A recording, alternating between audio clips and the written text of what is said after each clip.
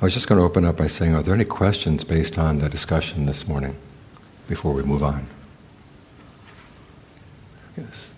I think there seemed to be two Eightfold paths, one for the mundane and one for the supramundane. Mm-hmm. And is it possible for beings who are not stream enter or higher to practice the supramundane path? We could work toward it. I mean, stream entry is the point where the supramundane path comes together. But how is it going to come together unless you work on the factors? Well, I would assume if you're not stream enter, you have to work on the mundane path factors. Well, you work on the mundane, but you also work on the Four Noble Truths, you work on transcendent right resolve, and on down the line. Thank you. Maybe it comes up next, but action, there's three kinds of action. Mm-hmm. Why is there a factor right speech and one right action?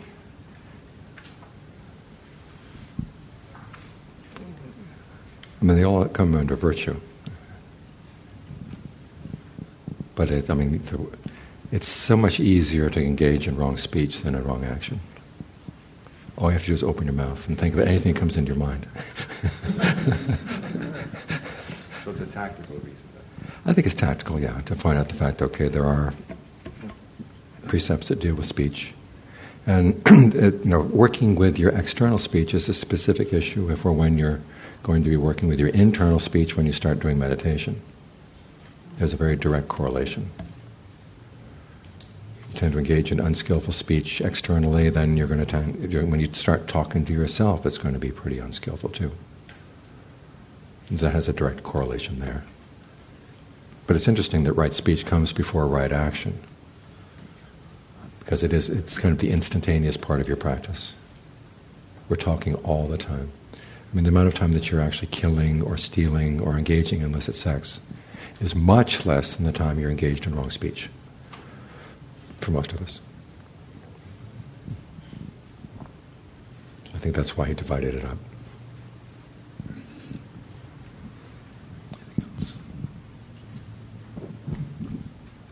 There was someone who asked that I go over that last 5 minutes on the ultimate right view, a little bit more detail. So, on page 6, here's an example. The story where Ananda Bindika is going to see the different wanderers. And each of them expounds his view. But it starts out very interesting. They say, tell us, how so to what views Gautama the contemplative has. Here, Ananda Bindika is a stream enterer. And then he says, I don't know entirely what views the Blessed One has. Interesting. Someone who's attained right view himself says, I really don't know what the Buddha's views are. Because after all, there comes a point where the Buddha has to put his views aside. So what's left? There's something more going on. And he says, what about the monks? I want to know entirely what views the monks have. So about you. Okay, I'll tell you my views, but first I want to hear yours.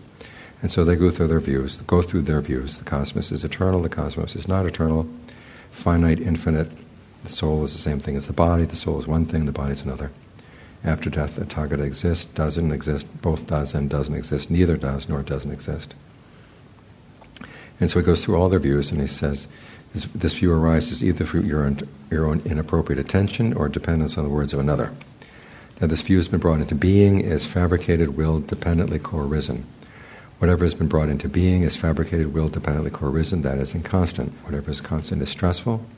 And this Venerable One thus adheres to that very stress, submits himself to that very stress. So he's looking at the activity of holding to a view. He's not going to engage as to whether the cosmos is eternal or not. But he says, just look at the act of holding to that view. Where does that lead you? And it leads you to stress. And it doesn't lead to the end of suffering, so it's not worth holding on to.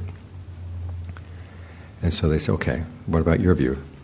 He says, whatever has been brought into being is fabricated, will, dependently co-arisen, that is inconstant.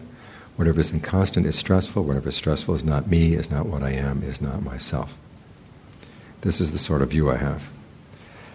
And so they try to catch him in his words. They say, so how solar, whatever has been brought into being is fabricated, will, dependently co-risen, that is inconstant, whatever is inconstant is stressful. Thus you adhere to that very stress, submit yourself to that very stress. And his response is, whatever has been brought into being, fabricated, is fabricated, willed, dependently co-risen, that is inconstant. Whatever is inconstant is stressful. Whatever is stressful is not me, not what I am, not my own self. In other words, it's not worth holding on to. Having seen this well with right discernment as it has come to be, I also discern the higher escape from it as it has come to be. So, looking at the activity of holding on to a view, even when you apply it to right view, there comes a point where you can see there's an escape from right view. There's a point where you go beyond, where that too becomes something that you have to let go. Now in the beginning, right view is part of the path, it has to be developed. But once it's fully developed, then it contains the seeds for its own transcendence in this way, because it's taught you to look at the activity of holding to a view, to see what are the results of, when I held this view, what comes about as a result. And then there's a stock phrase, the wanderers fell silent, abashed, sitting with their shoulders drooping, their heads down, brooding, at a loss for words. And so he leaves them. Tells the Buddha what happened. He says, well done, householder, well done. That is how you should periodically and righteously refute those foolish men. Okay, that's one of the statements of this kind of ultimate level of right view. The next one is, I think that this passage was referred to earlier, the one to Gajayana. This world is supported by and takes as its object a polarity, that of existence and non-existence.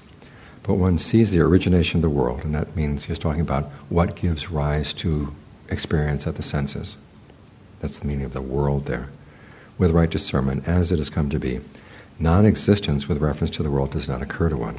In other words, as you're looking at this process of origination, the whole idea that this doesn't exist, that idea does not occur to you. It just doesn't get into the mind. When you see the cessation of the world with right discernment, as it has come to be, existence, the thought of existence with reference to the world does not occur to one. So you're not concerned with existence or non-existence of the world out there. You're just watching the process of things arising at the senses.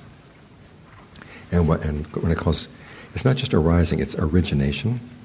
Origination, and this is an important distinction, origination means to see not only that things arise, but also they arise because of a particular cause. So you're not just watching things coming and going, but you want to think, when this comes, what came along with it? When this goes, what went with it? And the only way you can see that clearly is if you start messing with it. It's like any scientific experiment. If you just sit and watch a rabbit breathing, you can't figure out much about what's causing the rabbit to breathe at that rate. But you start changing things, like you put the rabbit through a lot of cold or a lot of heat, you begin to see, okay, when it gets colder, the rabbit breathes at a different rate, then you realize the temperature has an effect there. If you place a picture of a beautiful woman in the cage with a rabbit, it has no effect. But you know this only because you've been messing with a rabbit. In the same way, you only understand your mind when you mess with it. I.e., you try to put it into a state of concentration, try to develop skillful qualities, and then you see what actually has an effect and what doesn't have an effect.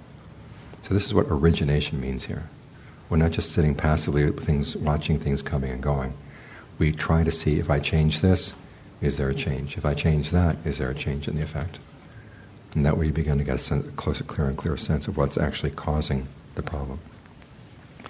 But when you get the mind into this state, where you're not even thinking of existence or non-existence of the world outside, you focus simply on the phenomena of your experience, that's when you're ready for this next stage here. This world is in bondage, he says, to attachments, clingings, and biases, but one such as this does not get involved with or cling to these attachments, clingings, fixations of awareness, biases, or obsessions, nor is he resolved on myself. He has no uncertainty or doubt that mere stress when arising is arising, stress when passing away is passing away. Okay, this is when all the truths collapse into one, i.e. there's stress arising and passing away. That's it. Which means you have only one duty at that point, which is to comprehend it until you develop dispassion, and it goes.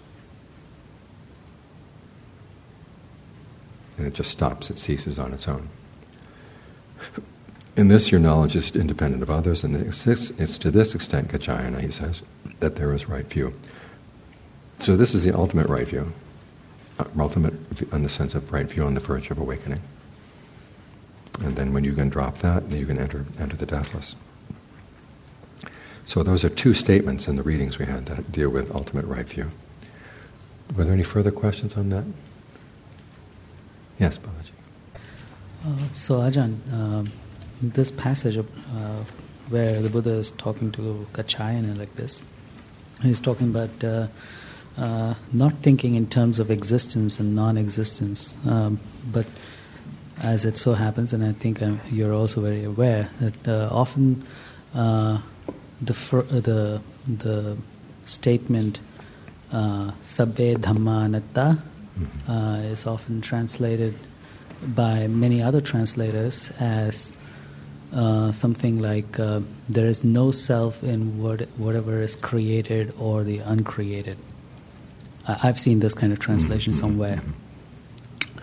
And it definitely doesn't seem to fit with this. It seems like the Buddha is completely refuting both the sides of looking at existence as well as non-existence. Both these views, he's definitely setting them aside. So, but then often the argument in favor of that kind of translation that I hear is the Dhamma Niyama Sutta, where the Buddha is talking about whether the Tathagata arises or not arises. So could you kind of help understand and correlate? Okay, well again, when the application of the three perceptions depends on where you are in the practice. And so in that particular case, there was a case where someone asked one of the new monks, what's the result of action? And the monk says, all action results in stress. And this other wanderer says, no, I never heard any Buddhist monk say that. You better go back and check with the Buddha. So he goes back and checks with the Buddha. And the Buddha says, foolish man. When have I ever taught that? And then Udayan, and there's the good Udayan and the bad Udayan. I guess this is the bad Udayan.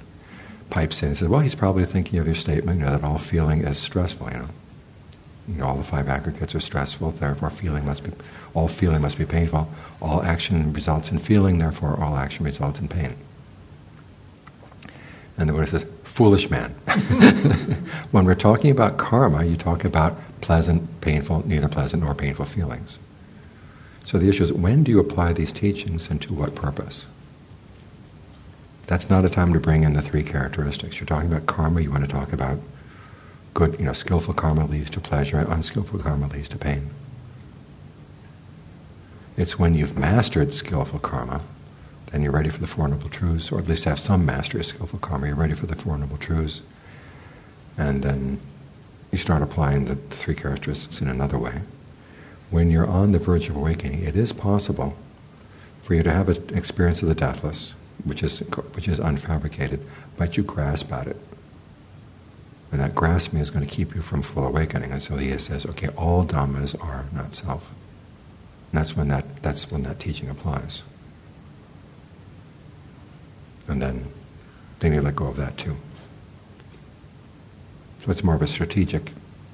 We're on a path where you have to be strategic about how you apply the teachings. So what did the Buddha then mean when he was saying whether the Tathagata arises or not? The fact that all dhammas are not self is a what did he say? This regularity in the Dhamma is always true? Okay, when he's talking about the regularity of the Dhamma, that's on the verge of awakening. That's when you see the regularity of the Dharma is on the verge of awakening. Oh, I see. Okay, so once you see the regularity of the Dharma, then the next step is experience of nirvana. I see. So that opening to nirvana is always open, whether you have a Tathagata. This means this is how private Buddhists gain awakening, and how disciples after the Buddha passes away can gain awakening. That possibility is always there. Thank you. Okay, lots of questions. Okay. You said that the Four Noble Truths collapse sort of into the one, and then you had a second sentence that I couldn't hear, something about the duty, or... Yeah, because you remember the Four Noble Truths, each of the four has a different duty. But when you have only one truth, there's only one duty. And this is the point where you just develop dispassion. So the duty is to develop dispassion? For whatever arises as stress. Because you see, everything that arises, whether it's good, skillful or unskillful, it's going to be stressful. It's okay, that's... Then what you do there is you develop dispassion toward it. Okay. The statement that all dhammas are not self, I understood that in the context of the four establishments to refer to phenomena. That all phenomena are not self. Does this anatta also apply to the Dharma with a big D, so to speak? Well, I mean, the truth is always going to be there. But what you've got is the issue because it's in contrast to, all fabrications are inconstant, all fabrications are stressful. And you would think, arguing from that, the next statement would be all fabrications are not self, which would be what Dhamma is in the Satipatthana's. But you've got it in this context where you're talking about sankhara, and then Dhamma. And there it would mean both fabricated and unfabricated. Which is why you have to apply that at that last point. Yeah, that came up before and you answered it partially in that quotation, that three-part quotation that I've learned sometimes said, oh, wow, that's absolute, I can really cling to that. But then in the book, you list, there's this verse of 10 statements, and it says, all dhammas are stressful, all dhammas are this, all dhammas are suffering. Mm-hmm. And then in a footnote, you explain that, well, there's not this consistency, there's this different... well, what you didn't point out in the footnote there is that the strategies, the appropriateness for one or the other. So if you're talking about dhammas, the deathless as a dhamma, because that's what it is for someone who's on the verge of awakening. Something comes up, and you tend to see, okay, this is an object of my awareness. And then so you got the awareness and you got the object. But and so as long as you treat it as an object of awareness, you've got to see it as not self, because otherwise they'll be clinging. But there comes a point where you say, okay, I abandon the whole idea of having an object there at all. This is why the awareness of awakened one is called consciousness without surface, because it's not putting up a surface to anything else. And at that point, then you say, okay, there's no dhammas left, because there are no objects of consciousness. So that's the paradox that sometimes it's said at path moment, nibbana becomes the object, but that's just a metaphor. It's not right, because at the path moment. But then to get into it, you can't regard it as an object anymore. Okay, I don't understand, but I'm not supposed to. But no, yes. So what I'm hearing in your discussion now is that it's very skillful to understand some ideas about strategizing within the three realms of this understanding, and to know, say, where maybe my strengths and weaknesses lie, and what situation I'm going into. If I'm meditating at home, maybe explore some of these, more of the Four Noble Truths or ultimate in that protected setting. If I'm going out into San Francisco somewhere, I might want to drop back to see... good old skillful and unskillful karma. Right, so that I know what would be most feasible. Right. And so you're suggesting know where you are at any time and what would be appropriate, so you're not confusing the issues. Because you've got different duties depending on the different levels of right view. And if you're going to go to the ultimate level right away, you're missing a lot of the work that has to be done. So you're likely not even going to be using that strategy most skillfully. Right. It will be confused with something else that you haven't even looked at at a basic level. Right. So you really want to get some grounding at the basic level. I've got this. Right. And then Four Noble Truths. Do I really have this? And then testing out those ideas. Am I sure about this? And then kind of... you're going to be doing a mixture of the views on karma and the views on the Four Noble Truths. You start getting into argument with the people at the hospital. You say, okay, I'm really upset because I'm clinging to this. Maybe I better let go. Four Noble Truths. And that eventually, when we have these groundings in first and second, that sort of opens only up. then will you be ready for the last one. Okay. So we can see the confusion starting if we're grasping at some of these ultimate... We're so Western about this. I'm going to go straight to the top. Right, okay. So be wise about building your pyramid. Right. Mm-hmm. Okay. Yes. There's a mic over here. So is dispassion synonymous with equanimity? No. And okay, could you say how they're different? Equanimity is just being equal about whatever arises. Dispassion, it comes in a series of there's disenchantment, dispassion, cessation. Disenchantment is getting back to that feeding metaphor that you weren't here this morning to hear about, but how we tend to feed off of things. And it turns out the reason we feed off of things is that we see that we feed off of this, so we create more of the food. We fashion our experience so it is edible. But then when we begin to realize, gee, this is just like that cartoon, the Far Side cartoon, where this cow is with another group of other cows out in the meadow, and one of them pulls up her head and she says, wait a minute, this is grass. We've been eating grass.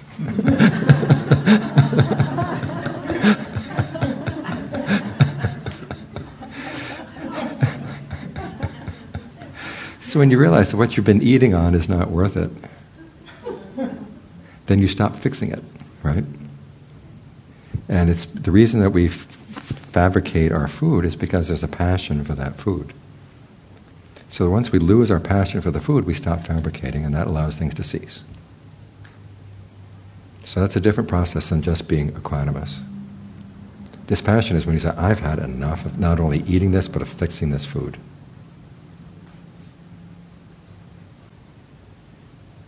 Anything else? Are we ready for right resolve?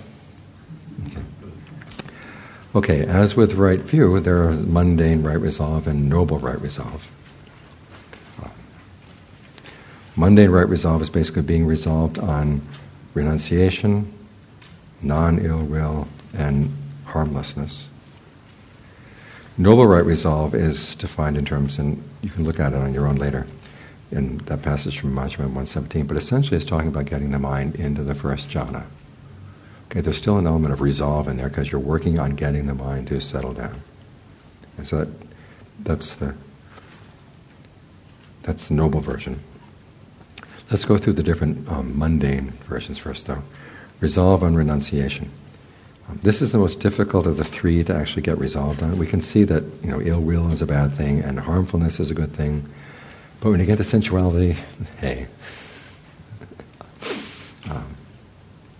But the Buddha wants you to see that this fascination we have with looking for our pleasure and thinking about sensualities, as the Buddha says here, the passion for your resolves is your sensuality. In other words, you like to think about nice smells, nice sounds, tastes, sights, tactile sensations, and you can just go over and over and over. I'd like it like this, no, I'd like it like that, no, I'd like it like this, and you can just spend all your time getting sucked into that. But as the Buddha noted in Majjhima 19, which I don't have here, when your mind starts dealing in those things, then your actions tend to follow through. You have an inclination to start looking for things. So where's the sensual hit I can get out of that? Where's the sensual hit I can get out of this? And that becomes the tendency of the mind. And when you can begin to see, okay, there are drawbacks there. That your defilements have made a fool of you many times in the past, and if you follow these through, they're going to make a fool of you again. Maybe it's time to get out of that. So where do you attack the problem? You have to start looking back on this fascination we have with thinking about what would be a nice sound, what would be a nice taste, what would be a nice sight. And we can think and think and think about that. That's what you've got to learn how to renounce. You get resolve and say, I want to get beyond that. And as the Buddha said, the way to get beyond that is to give the mind an alternative pleasure. This is why right resolve shades into right concentration, because that's where your resolves are headed.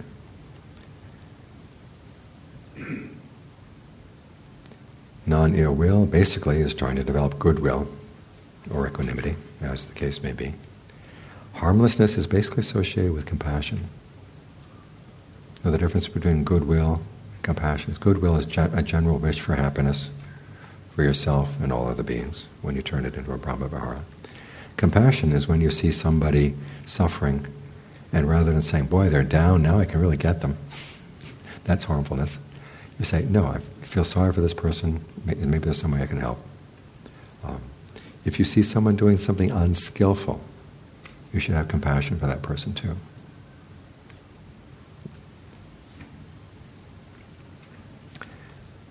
So how does right view inform right resolve? In terms of renunciation, remember, right view has to do with this action will have this kind of result. Skillful actions will have skillful actions will have good results. Unskillful actions will have bad results. Look at the pleasures that you are indulging in. What kind of mind states do they lead you to? If a certain pleasure leads to unskillful qualities in the mind, that is a pleasure that you've got to drop. If it doesn't have that bad effect, it's okay. So notice, you're looking at pleasure not in terms of how much you like that particular pleasure, but what is this going to do to my mind? And from there, what kind of actions is it going to lead to? So it's not the case that all pleasures are bad. But you have to look at the pleasure in the context of karma to decide which ones are actually leading to unskillful states and which ones are not.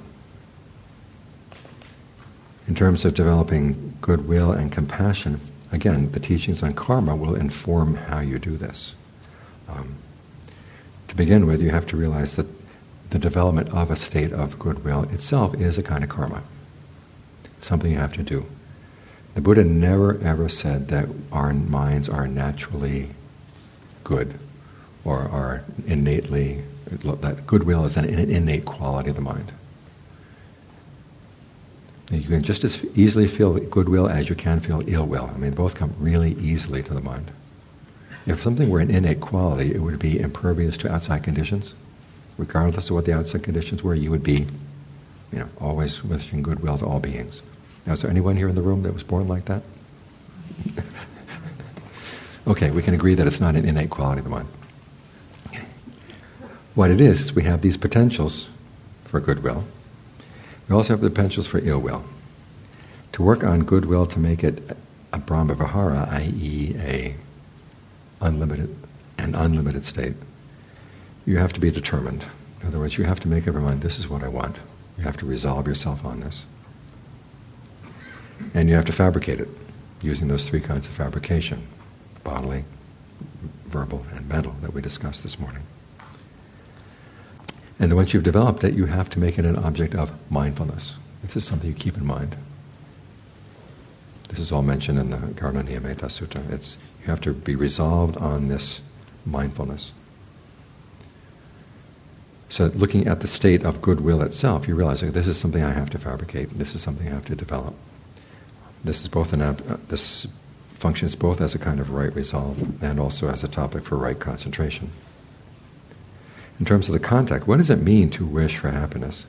You have to view your wish for happiness in line with karma. In other words, if you're wishing that all beings be happy, you're wishing basically, as I said earlier this morning, may all beings understand the causes for happiness and act on them, because that's the only way they're going to find happiness. So you're wishing that everybody behaves skillfully. So that's one perspective that right view gives on the practice of goodwill. Secondly, you have to remember the complexity of karma. That each person has lots and lots of karma seeds from the past. There's that statement that says, if you want to see a person's past actions, you look at their present condition. If you want to see their future condition, you look at their present actions. That's wrong. You can't see the entirety of a person's past actions just by looking at their present condition. I mean, that statement just now, it's kind of assuming that we all have one karma account, and what we see right now is the running balance. But in the Buddha's image, you've got a field full of many seeds, some of which are sprouting, some of which could potentially sprout.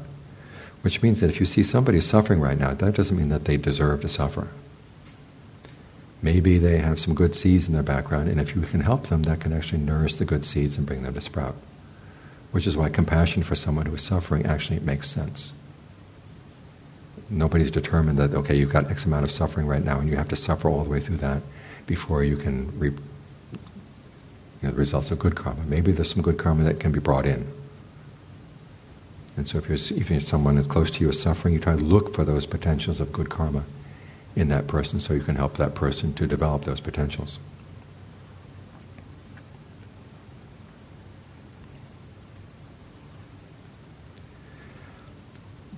Right view also reminds you of why you're doing this to begin with. And basically your motivation to do this is not because beings deserve your goodwill or deserve your compassion, either that they're one with you or innately good, but it's because you need to protect your own motivation when you're interacting with these people. In other words, in order to be skillful in your interaction with other people, you have to have goodwill toward them. This is protection for yourself. So it's not because they deserve or don't deserve your goodwill, it's because you need the goodwill in order to make sure that you can begin to trust your motivations when you're acting with people, especially people who are difficult. So this is what right view reminds you of. And finally, it reminds you that the Brahmaviharas are not prayers. We're not saying, may all beings be happy and hope that bing, and they're all going to be happy. Remember, you're just setting up your motivation for dealing with them.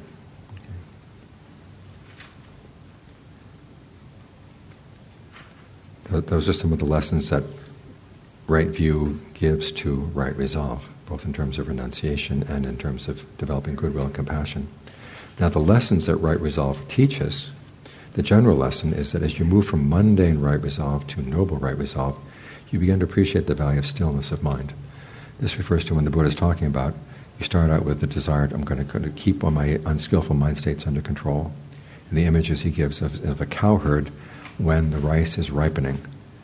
You have to think back in those days, and the major source of court cases back in those days was the fact that some people were keeping cows and other people were growing rice. And as the rice was beginning to ripen, the cows would get into the rice fields. And was it Rice Davids, the Pali scholar? He used to be a British colonial administrator in Ceylon, and that was what he was doing all the time, was dealing with farmers who were complaining about people who had cows getting into the fields. No wonder he was driven to study Pali. It's driving him crazy. So the cowherd's duty at that point is make sure the cows don't get into the rice fields, no matter what. And so he said, you take your stick and you poke them and you beat them and you make sure they don't get into the rice field. So in the same way you realize, I've got some unskillful thoughts in here, I've got to poke them and beat them and make sure they don't wander off where they don't belong. Now then there are other thoughts, you realize, okay, these thoughts, when I think them, don't lead to any harm. Thoughts of renunciation, thoughts of non-ill will, thoughts of harmlessness. He said, that's like the cowherd after the rice has been gathered. That's when the cows can wander anywhere they want. And the cowherd can rest under the tree, and all I have to remember, okay, there are cows out there, I've got to bring them back in sometime, but right now I can rest. So you have a little bit of awareness about where your thoughts are leading, but otherwise you can trust this thought, it's not going to take you anywhere wrong. But, he says, you begin to realize that if you think these thoughts 24 hours, it's going to wear the mind down. This is when the mind gets inclined to see, maybe it would be good to get the mind still and in concentration. So this is how mundane right resolve leads to noble right resolve. So that's one of the general lessons. And then specifically, when you're working on renunciation and working on developing goodwill and compassion, in terms of renunciation, the big issue, of course, is going to be your attraction to somebody else's body. That's the thing that people tend to fantasize more than anything else about. And so this is why they have body contemplation as one of the tools to counteract that. And as you engage in contemplating the body, trying to see its unattractive side, you begin to realize, one, it gives you an insight into the nature of sensual craving and clinging. But also you begin to see what perceptions do to the mind. I mean, you look at the body in one way and you can see it as attractive. You imagine another way and you begin to say, oh, this is really not attractive at all. And then the mind goes back, oh, yeah, it really is attractive. And it goes back and then it's not attractive. You go back and forth like this. And you begin to realize, okay, when I hold the perception of attraction, what does that do to the mind? When I hold the perception of not unattractive, what does that do to the mind? And when I switch, why did I switch? And you learn a really important lesson about the mind is oftentimes lust has nothing to do with what's out there. It has everything to do with what you want at that moment. And you feel lust and you go out and you look for something to feel lustful about. The same with anger, the same with, with delusion, but the same with anger and lust are the main ones. So it's not that just we're reacting to outside stimuli, but we're out there looking for trouble. And working with body contemplation teaches you this lesson of the extent to which you fabricate things. I mean, this is why we have hate radio. Your radio doesn't turn on all by its own to that channel. You have to decide, I'm going to get angry about something this morning. So you turn on, who is it nowadays? Is Rush Limbaugh still on? He is still on. And there are two reasons you might want to listen to Rush Limbaugh. Either get angry with him or get angry at him.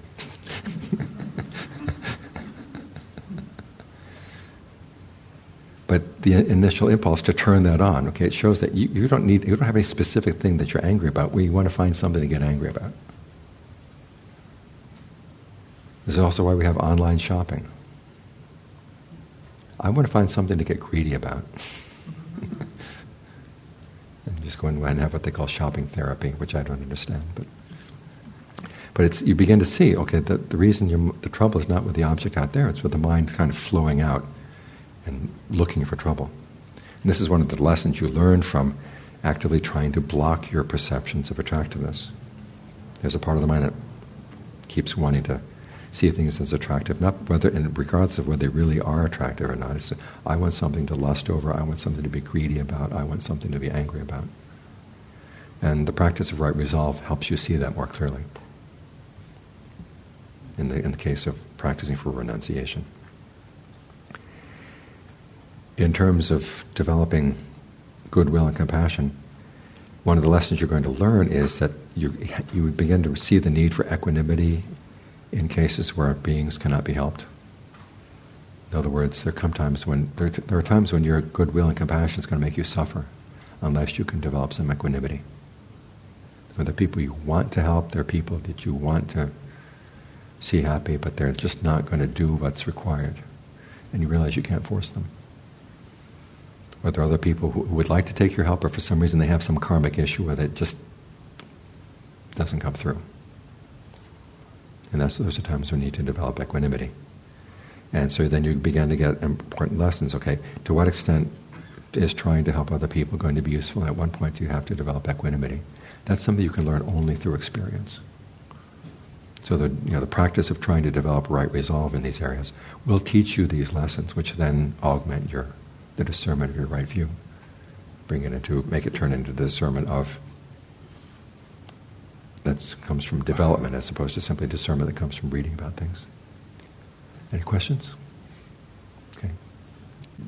So then these perceptions of I want something to lust over, be greedy, those are then related to clinging and pleasure within the loops? And at what point does the pleasure fuel those perceptions within the field? Okay, well, if you get some pleasure from that, then you're just going to go back and feed on it again, and feed on it again. So you're looking for the pleasure, right. And that pleasure you're finding outside rather than internally. That's part of the problem. The other thing is many times you're ignoring the pain that your greed, aversion, and lust are causing you. Because you're so determined, I want to be greedy about something, I don't care about the stress involved. So it's the push of that clinging and craving that overpowers any negative feelings that are coming alongside of it. It makes you decide that they don't matter. Question back here. I'd be grateful if you would review again ideas about karma, because I'm realizing I'm not understanding sometimes the way karma is being used. So thank you. Okay, the word karma basically has two meanings. One is your intentional actions, and two is the results of those actions. the canon goes kind of back and forth between these two meanings. And so if you've got actions you did in the past, which kind of like create seeds that are going to lead to future pleasure or future pain. And sometimes those seeds, the reason they give this analogy is some seeds take a long time before they sprout, others will sprout immediately. You spit into the wind, you don't have to wait till the next lifetime before they come back at you. Other times, like you plant a seed in a field, you don't get the plant right away. It may take a while. And so with every intention, you're planting a seed in your field. So how many seeds did you plant today? Already a lot, just for this one day. And then you think about, up to this point in time since you were born, and then previous lifetimes, you have some seeds left over from there, and lifetimes before that. And so we've all got these seeds kind of in our field. And the Buddha said that you experience these results in combination with your present karma. And it's your present karma that kind of focuses on different potentials you have in your field. And this is why karma is so complex, because you do have that freedom right now to choose where you're going to focus and what kind of encouragement you're going to give. Now, for many of us, we kind of abdicate our freedom by just kind of going on automatic pilot. The ways we look for pleasure in the past, we're just going to look for pleasure again and again and again. And one of the reasons the Buddha has you focus on the issue of the stress that comes from this is that you're not willing to abandon your ways of doing things unless you say, this is causing me a lot of trouble. Maybe I should learn another way of doing things, of thinking about things, of all the fabrications, or even just breathing. How many of us thought that just by changing the way you breathe, you're going to change your state of mind? It doesn't usually occur to us. But when you see, okay, there's something wrong with the way I'm engaging with the world, let me start looking at different ways of doing this. And then you begin to realize, I have some choices in the present moment that I haven't been taking advantage of. And life would be a lot easier for me, it'd be a lot easier for the people around me if I learned to be more skillful in that. That too is a kind of karma. And the Buddha is actually focusing our attention on what is your present karma. So how do you make the most of it, regardless of what your past karma is? That's because he said, if we had to wait for us to, in order to gain awakening, if we had to wait to the point where we were done with all our past bad karma, we'd never gain awakening.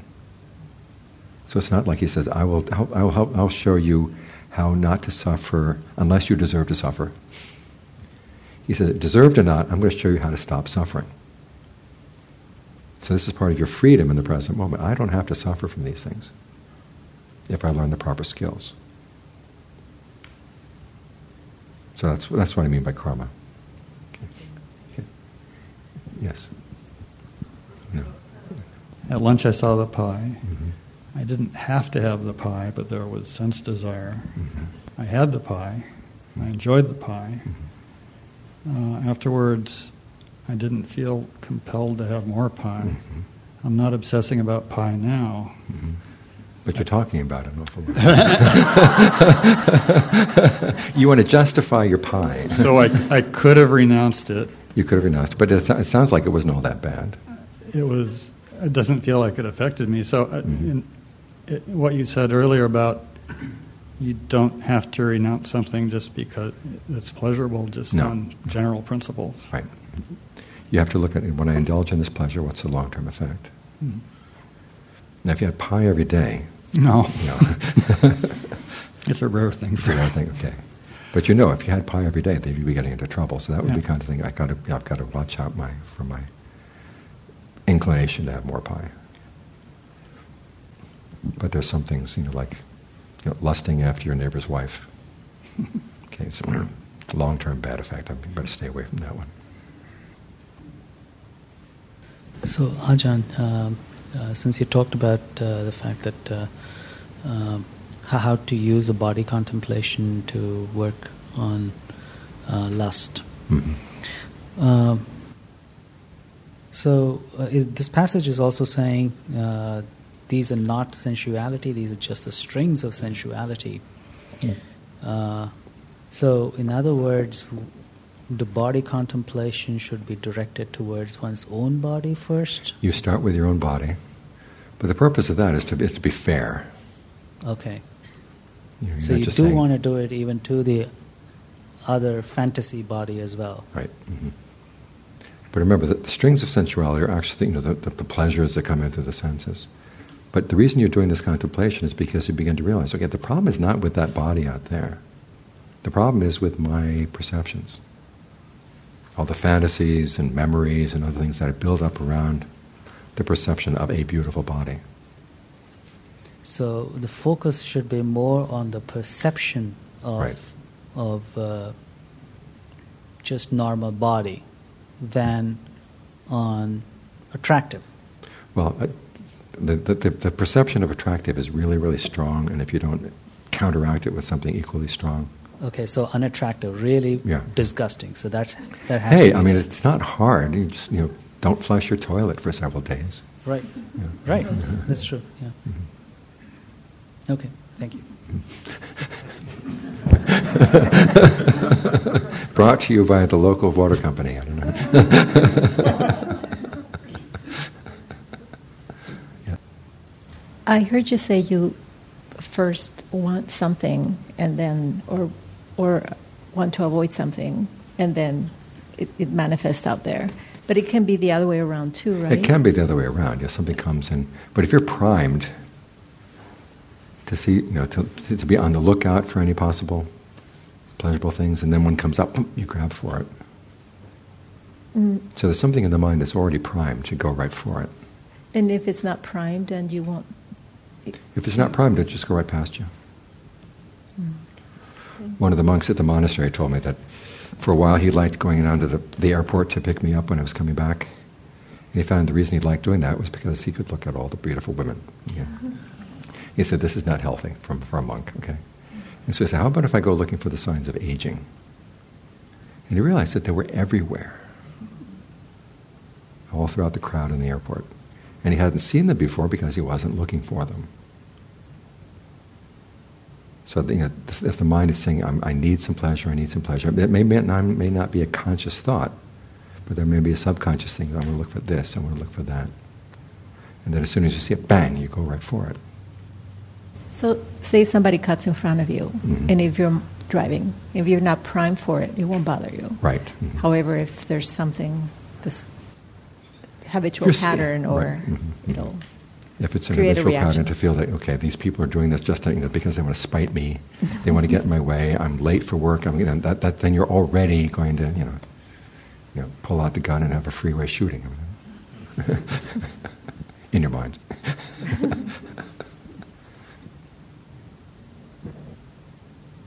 But I mean, there is that kind of romantic view, which is that we're basically good and pure, and it's only because of our social conditioning that we get unskillful in our intentions. I mean, if we didn't have the potential for these unskillful things, no amount of social conditioning would do it for us. It's because we're already,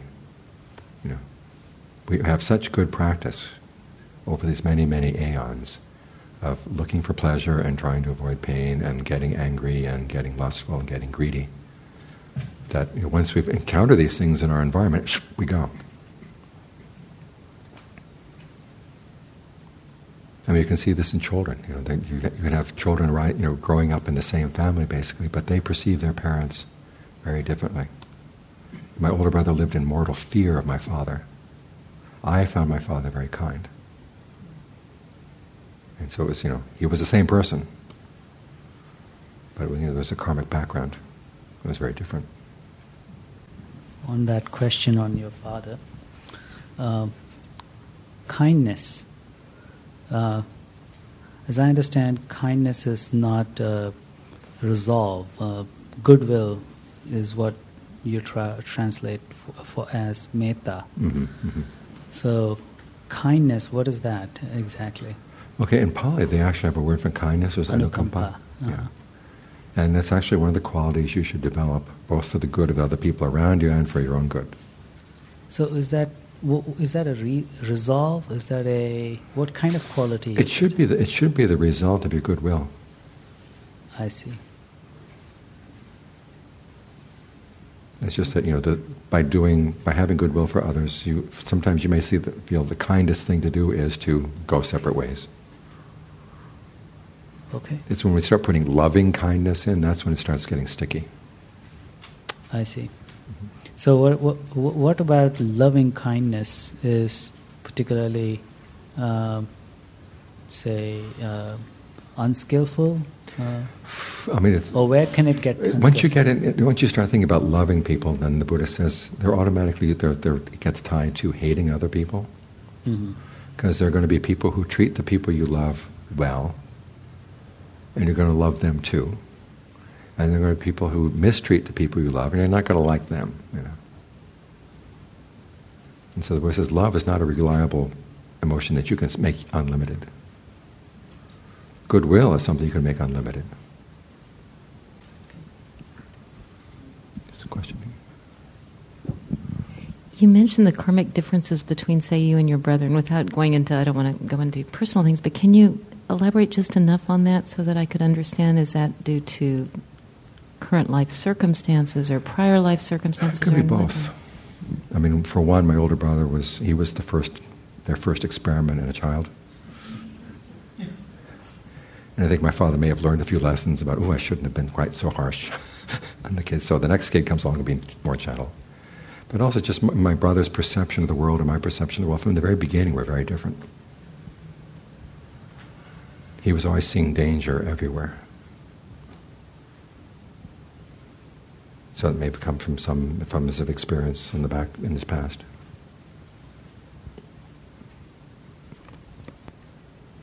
I got a little confused about what you said about loving. So metta is loving kindness. But loving has a... This is why I translate metta as goodwill. Oh, I see. Mm-hmm. Yes. Do you see a difference between love and compassion? Very definitely, yeah. Because you can have compassion for people you don't love. Compassion is when you see somebody suffering or someone who is doing something that will lead to suffering.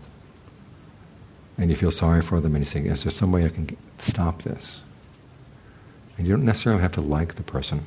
Especially if they're doing things that are really unskillful, you'll probably not like them. But you say, look, for that person's own good, I should try to help them if I can. Okay, let's move on to right speech and right action. Okay, right speech is refraining from lying, refraining from divisive tale-bearing, refraining from coarse speech, and refraining from idle chatter.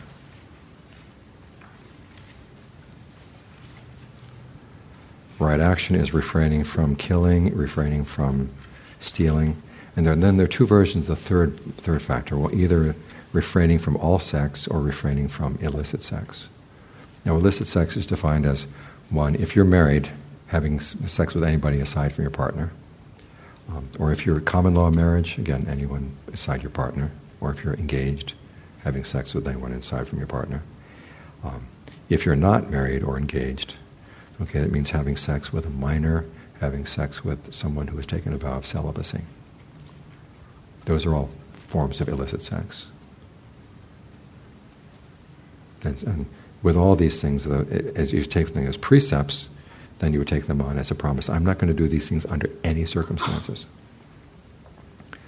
And it's this absolute quality that gives power to the practice. There's a passage where it says, if you do not kill, steal, or have illicit sex under any circumstances, if you don't lie or speak divisively, etc., under any circumstances, okay, you are giving protection to everybody. And if you're giving protection to everybody, you're going to get a share of that universal protection yourself. In other words, the karmic consequences will come back to you, or not. There's nothing out there.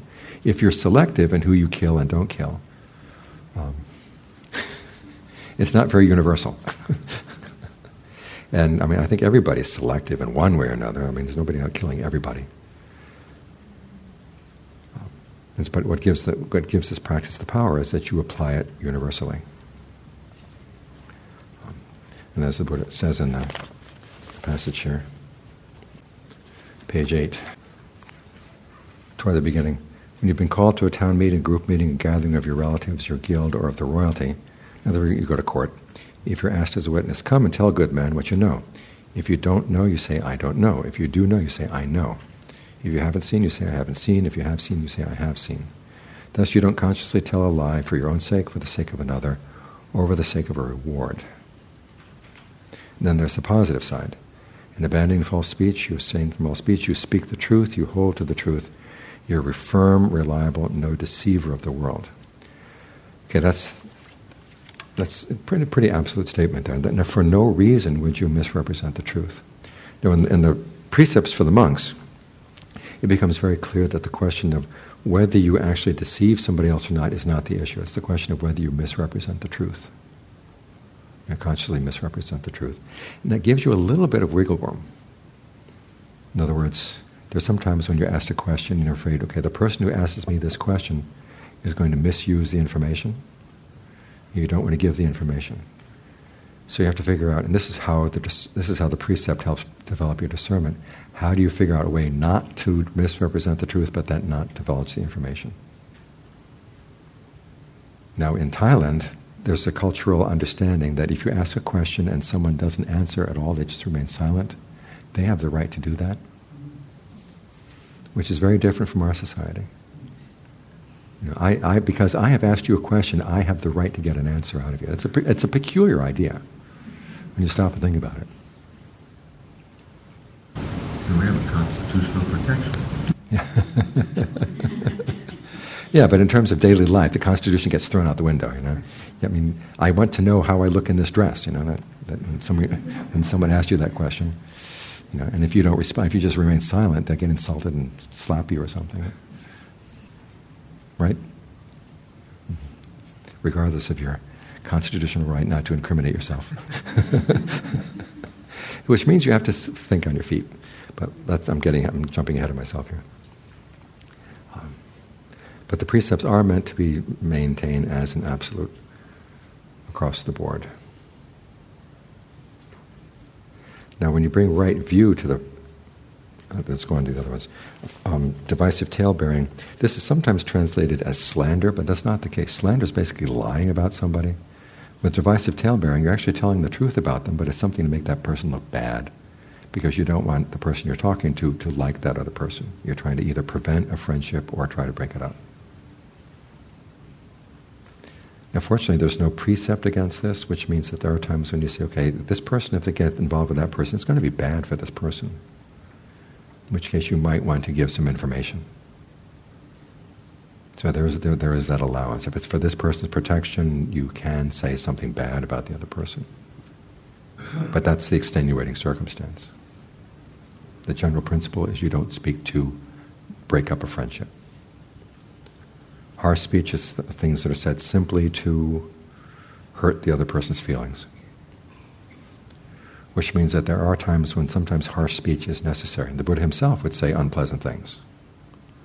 You know, there's a time when he called Devadatta a lickspittle, which is one of those great words that's fallen out of use. You know what it means, don't you? A lickspittle? If somebody else spits on the ground, you lick it up. Ah. In other words, I mean, he says, you know, something that no one else would take, you take it on. You know.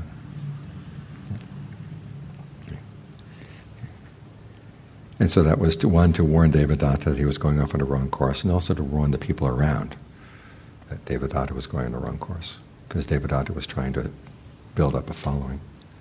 So there are some times when harsh speech is necessary. So fortunately, there's no precept against it. But here again, you have to look at your motivation. You know, why am I saying this? And then finally, with idle chatter, that's when you speak basically with no clear intention in mind at all. You just open your mouth and let whatever's in there come out. Now, there's some idle chatter, i.e. kind of social grease, that's needed to keep the office going and keep the family going. But as with all grease, you have to make sure you don't put on too much grease.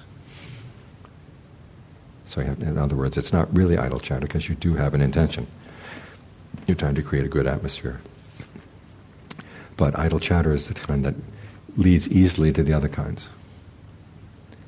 Now, what all this means, of course, is in terms of your humor, you have to be really careful about the jokes you tell. You think about most jokes, either they are exaggeration, i.e. lying, or they are a device of tale-bearing, i.e. racist jokes or sexist jokes or other jokes of that sort. Coarse speech, foul jokes. Idle chatter, just total silliness. You say, I've got to find some other way to be funny. And there are. There are other ways of being funny. You think about Mark Twain, you think about Will Rogers. The great humorists were great humorists because they told the truth. It's just they pointed out how ironic the truth actually is. And that's what makes them memorable.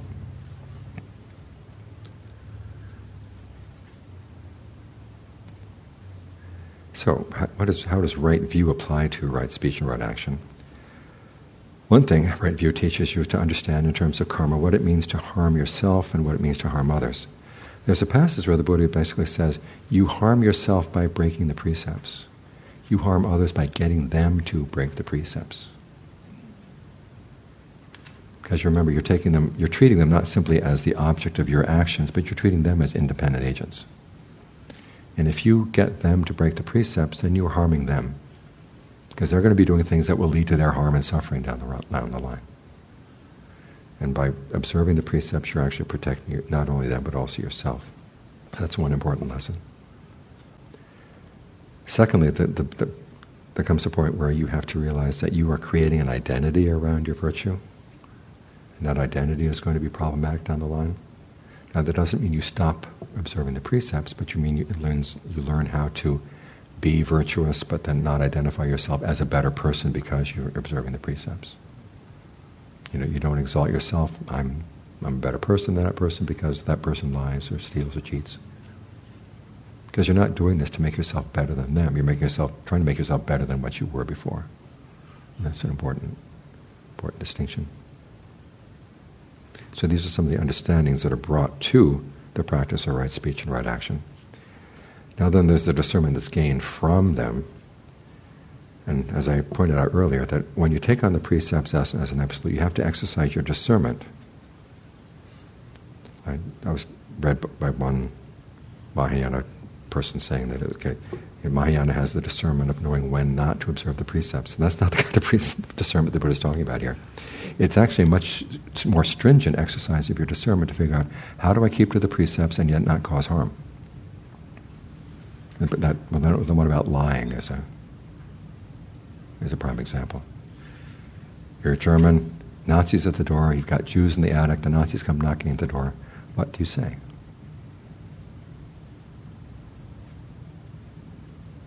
Now, if you've got Jews in your attic, you've got to think this through. Talking about thinking about what you're going to say to your boss before you've got Jews in the attic. You've got to think this through. And they come to the door. They want to know if you have Jews in the attic. You can either say, "Check the house if you want. I'm not doing anything shameful here." You don't have to say, "Yeah, I've got Jews in the attic." You change what you're saying a little bit. And the reason you do this is because, one, there are Nazis and they're Nazis. There are the Nazis who don't really want to check your house. It's late Friday afternoon, they want to knock off. And they would just be as happy as anything not to have an excuse not to check the house. So you give them an excuse, but you don't lie. You don't misrepresent the truth. If it turns out that the other kind of Nazis, they're going to check your house regardless of what you say. They find the Jews. If they say, "Hey, you lied to us," they're going to take you down. If they start torturing you, they're going to use that against you.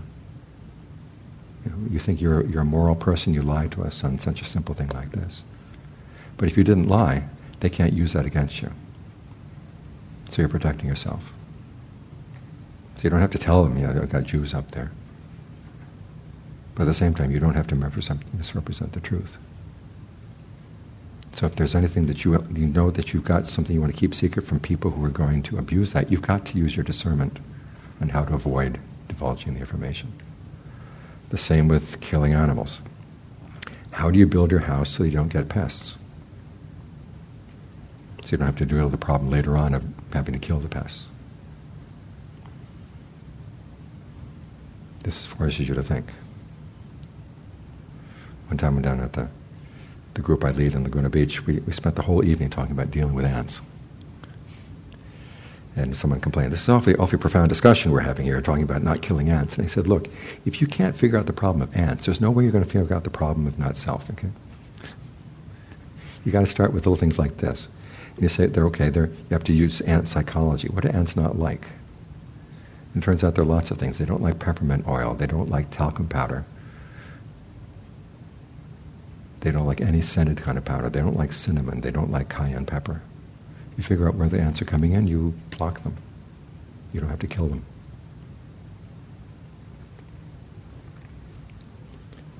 So that's one of the ways in which following these the requirements of right speech and right action develop your discernment. At the same time, when you're taking these on as precepts, they require you the qualities that are needed for mindfulness practice. One is mindfulness itself, i.e. the ability to keep your precept in mind. Alertness, the ability to watch your actions to see whether the actions are going against the precept or not. And then finally, ardency, the desire to do this really well. And as you develop these qualities through following the precepts, then they translate over into your meditation.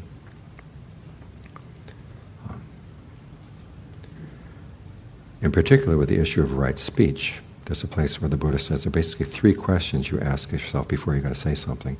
Is it true? Is it beneficial? And is this the right time and place?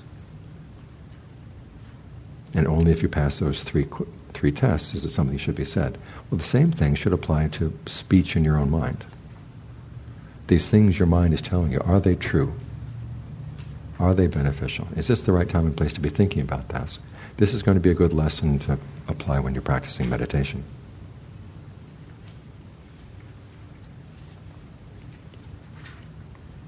Finally, you see, as you practice the precepts, you get more and more sensitive to your actions, more and more sensitive to the results.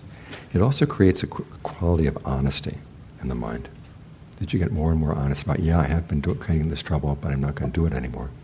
And as the Buddha said, when concentration is based on that quality of virtue, that's the kind of concentration that will lead to discernment.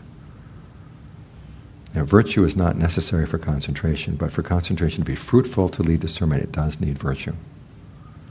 Because otherwise, if you're dishonest with yourself about your actions and their consequences, the concentration to develop will lead to dishonest discernment. So this is a quality that's required for the practice.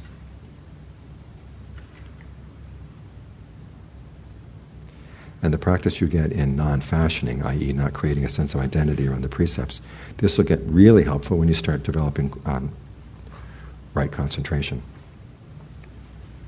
There's that quality where the Buddha says, a person of non-integrity says, I've got this jhana and these other people don't have this jhana.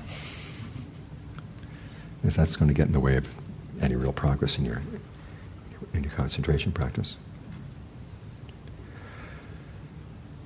Any questions on right speech or right action? Yes?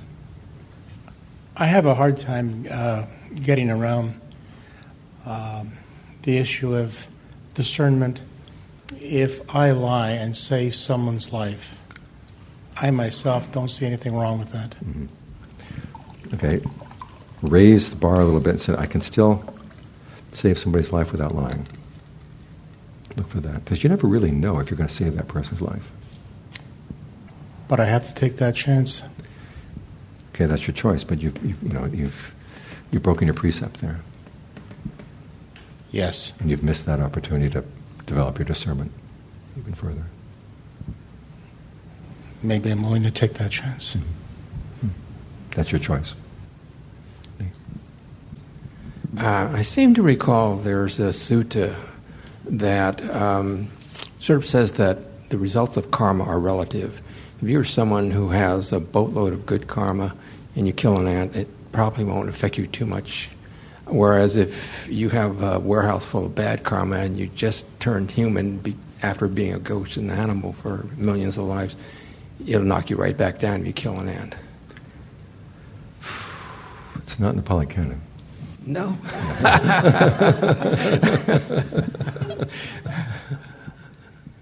I'll have to check my sources. Yeah, okay. I mean, there is a passage where the Buddha said, depending on the quality of your mind now,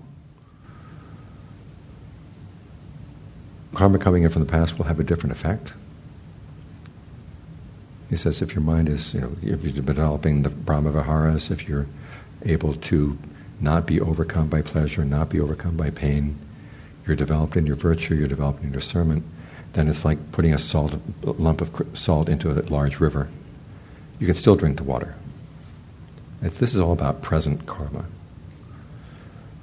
if your mind is narrow and you don't have all those other virtues, that same action would be like putting a lump of salt into a cup of water. You can't drink it.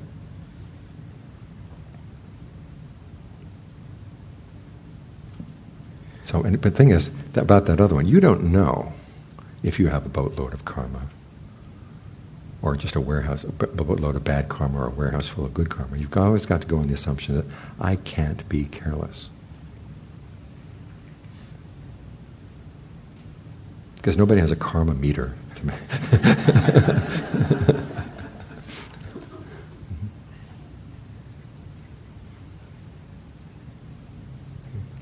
Yes. Thank you.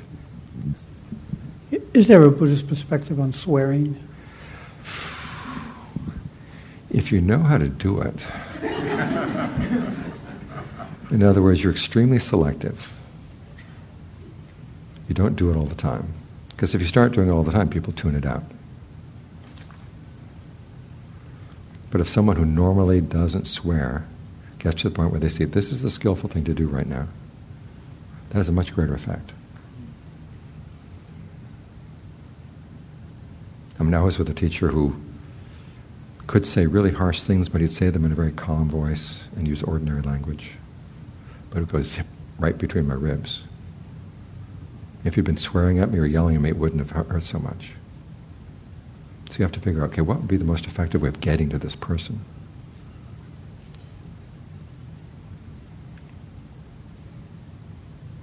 Mm-hmm. There are some famous cases in Thailand. This was one woman who came to visit a monk I knew one time, and she was talking about, my defilements are so thin right now, they could probably just, drop off. And he called her a term, which you translate it literally in English, it doesn't sound bad at all. He called her a golden flower. Thing is, when you call a woman a golden flower in Thailand, golden flower is dok tong. Actually, it's a flower that has lots and lots of stamens, and at any one time you'll see lots of bees on it, so it's a symbol for a nymphomaniac.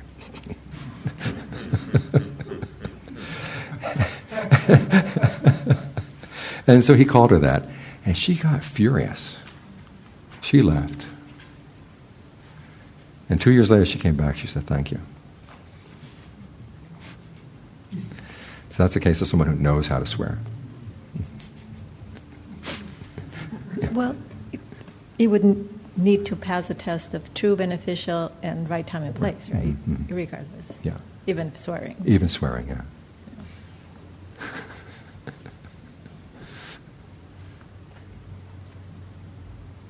And people don't usually. People swearing usually doesn't pass any test at all. Right. Yeah.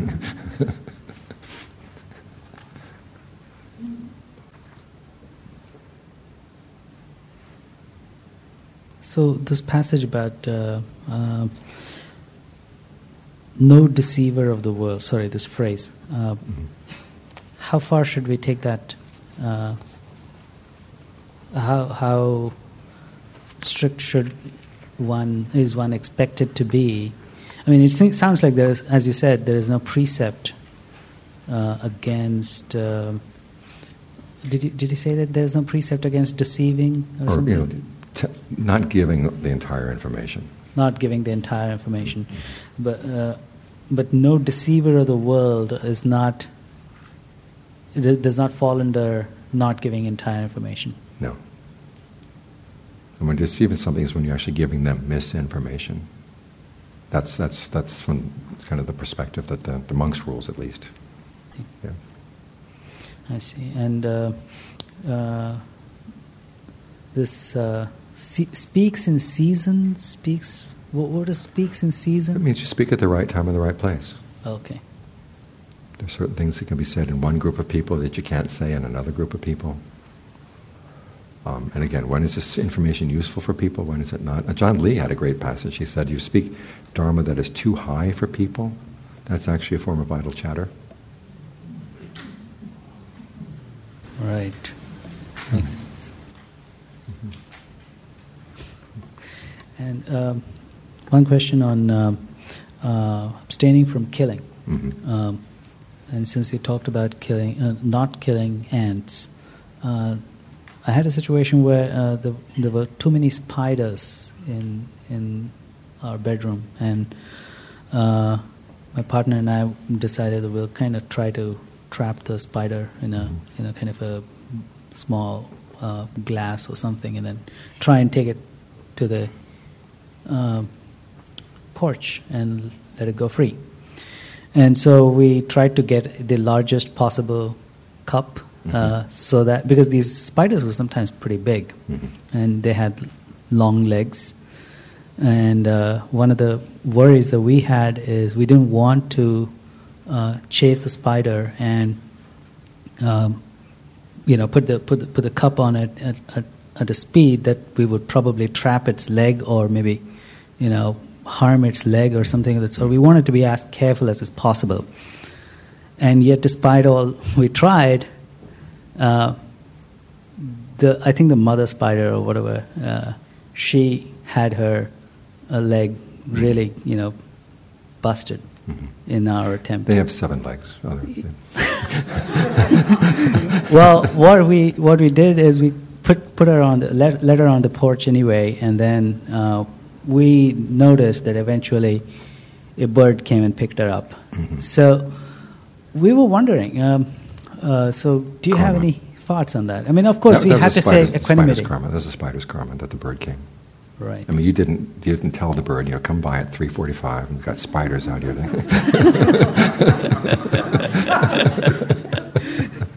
So that you have to chalk that up to karma. Okay. Yeah. So to that's to the extent to which we can actually have our goodwill for the spiders. Right. And okay, thank you. I mean, living in Asia, that happened an awful lot. I know this one guy who was a monk in Burma, all these bugs were coming, all these moths were coming into his hut one night. So he very carefully caught them in a glass jar, and then took them out, and he let them out, and just as soon as he let them out, this lizard came in, got the moth. So that's the moth's karma. Question? What about something like termites that are really very destructive of property? And they are so hidden you can't really do anything other than exterminate. Sit down and meditate. And talk to the queen termite.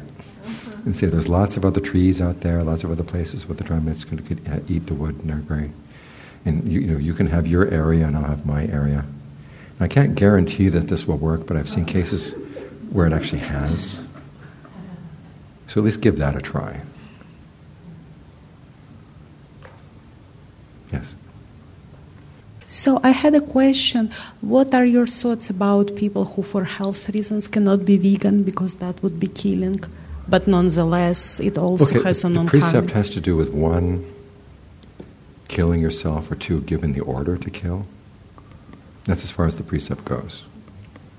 So, for monks, if something has been killed specifically to feed them, they can't eat it. But if it's meat that's for sale in the market, that's not considering breaking the precept. Now, if you decide you want to go a little bit further, say, I don't want to even encourage killing by buying meat at all, that's your choice. But there are a lot of people, for health reasons, cannot be vegan, cannot be vegetarian. And for the monks, it's simply a case of we have to take whatever is given to us with that proviso. For lay people, that's up. If you want to go beyond the precept and say, okay, I just don't want to condone this, even indirectly by paying for meat, that's your choice. But as far as the precept goes, it simply recurs to 1, you killed the animal yourself, or 2, you tell somebody to kill the animal, or 3, you praise the killing of animals. This is why when there was an argument a while back about whether Buddhism should have a theory of just war, and condoning it is as bad as breaking the precept directly yourself.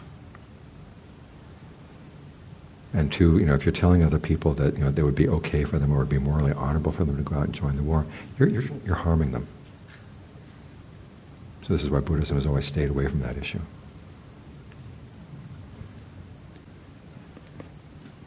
Okay, let's do right livelihood and then we'll break.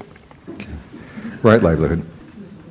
Okay, there are 2 kinds of right livelihood, or 2 descriptions. One is where the Buddha actually lists occupations that you should avoid as a layperson. And there are 2 ways of it, there are 2 criteria. One is just a list. Don't sell human beings, don't sell meat, don't sell poison, don't sell alcohol, don't sell weapons. And try to stay away from that kind of commerce. The second condition is that if your livelihood depends on either giving rise to anger in yourself or greed, aversion, and passion, aversion, and delusion in other people, then you should avoid that livelihood. This is why you don't see Theravada monks palling around with movie stars. Because a lot of acting has to do with giving rise to passion, giving rise to aversion, giving rise to delusion. But that's one of the classic cases in the canon, where this actor comes and says, "I've been told that if you act and entertain people, then when you die you go to the you go to the heaven of laughter." And what does the Buddha have to say about this? And now notice his etiquette around this. He says, "Don't ask me that question." The person asks a second time, "Don't ask me that question." The person asks a third time. The Buddha says, "Okay, if you're that insistent, I'll tell you. If in the course of acting your purpose is to give rise to passion, aversion, and delusion in your audience, you will go to the hell of laughter, which is different from the heaven of laughter. In the heaven of laughter, everyone is laughing along with you. In the hell of laughter, everybody's laughing at you." So you have to look at what kind of qualities of mind does your occupation give rise to. And if it gives rise to the wrong qualities of mind, it would be best to get out. So there are two qualities here. Two criteria. One is, does it actually cause harm? I mean, you're selling poison, you're selling alcohol, you're enabling people to break the precepts. You're selling weapons, you're selling human beings, the beings are being mistreated, you're selling meat, animals had to die. You get out of those professions. And then the second was, what qualities of mind is your profession developing? There was a list of what the Buddha calls a right livelihood for monks, which is basically, it's called not scheming, not belittling, not seeking gain with gain, not hinting. In other words, the wrong ways of trying to get donations out of people. Not scheming, not hinting, not belittling, not pursuing gain with gain. Pursuing gain with gain, and I'll explain that. Scheming, of course, is how can I get this out of that person? Hinting is saying, "Gee, I really could use." Belittling, you wonder how belittling will get a gift out of somebody. Says, "I don't think you've got enough money to give this." And pursuing gain with gain is, okay, anybody who gives a donation of X to our monastery gets an amulet. Those are wrong livelihood for monks.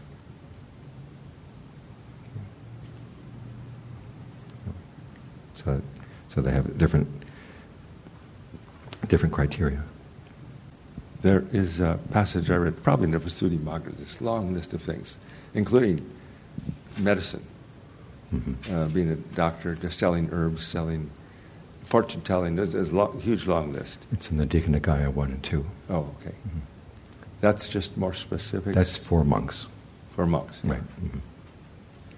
Then they have to go to lay doctors when they get medicine. Now, this is one of the ironies that in Thailand, it used to be a lot of monks were doctors.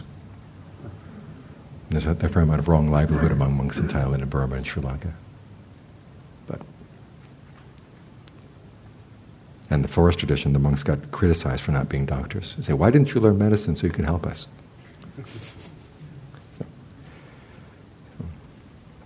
So the discernment that's gained from the practice of right livelihood is, on the one hand, it creates that state of mind where there's a lack of remorse and lack of denial. Because if your livelihood depends on harming somebody, you're going to deny that harm is happening. Or you're going to deny that the person matters. One way or the other. Okay, you're creating walls of ignorance in the mind through the denial.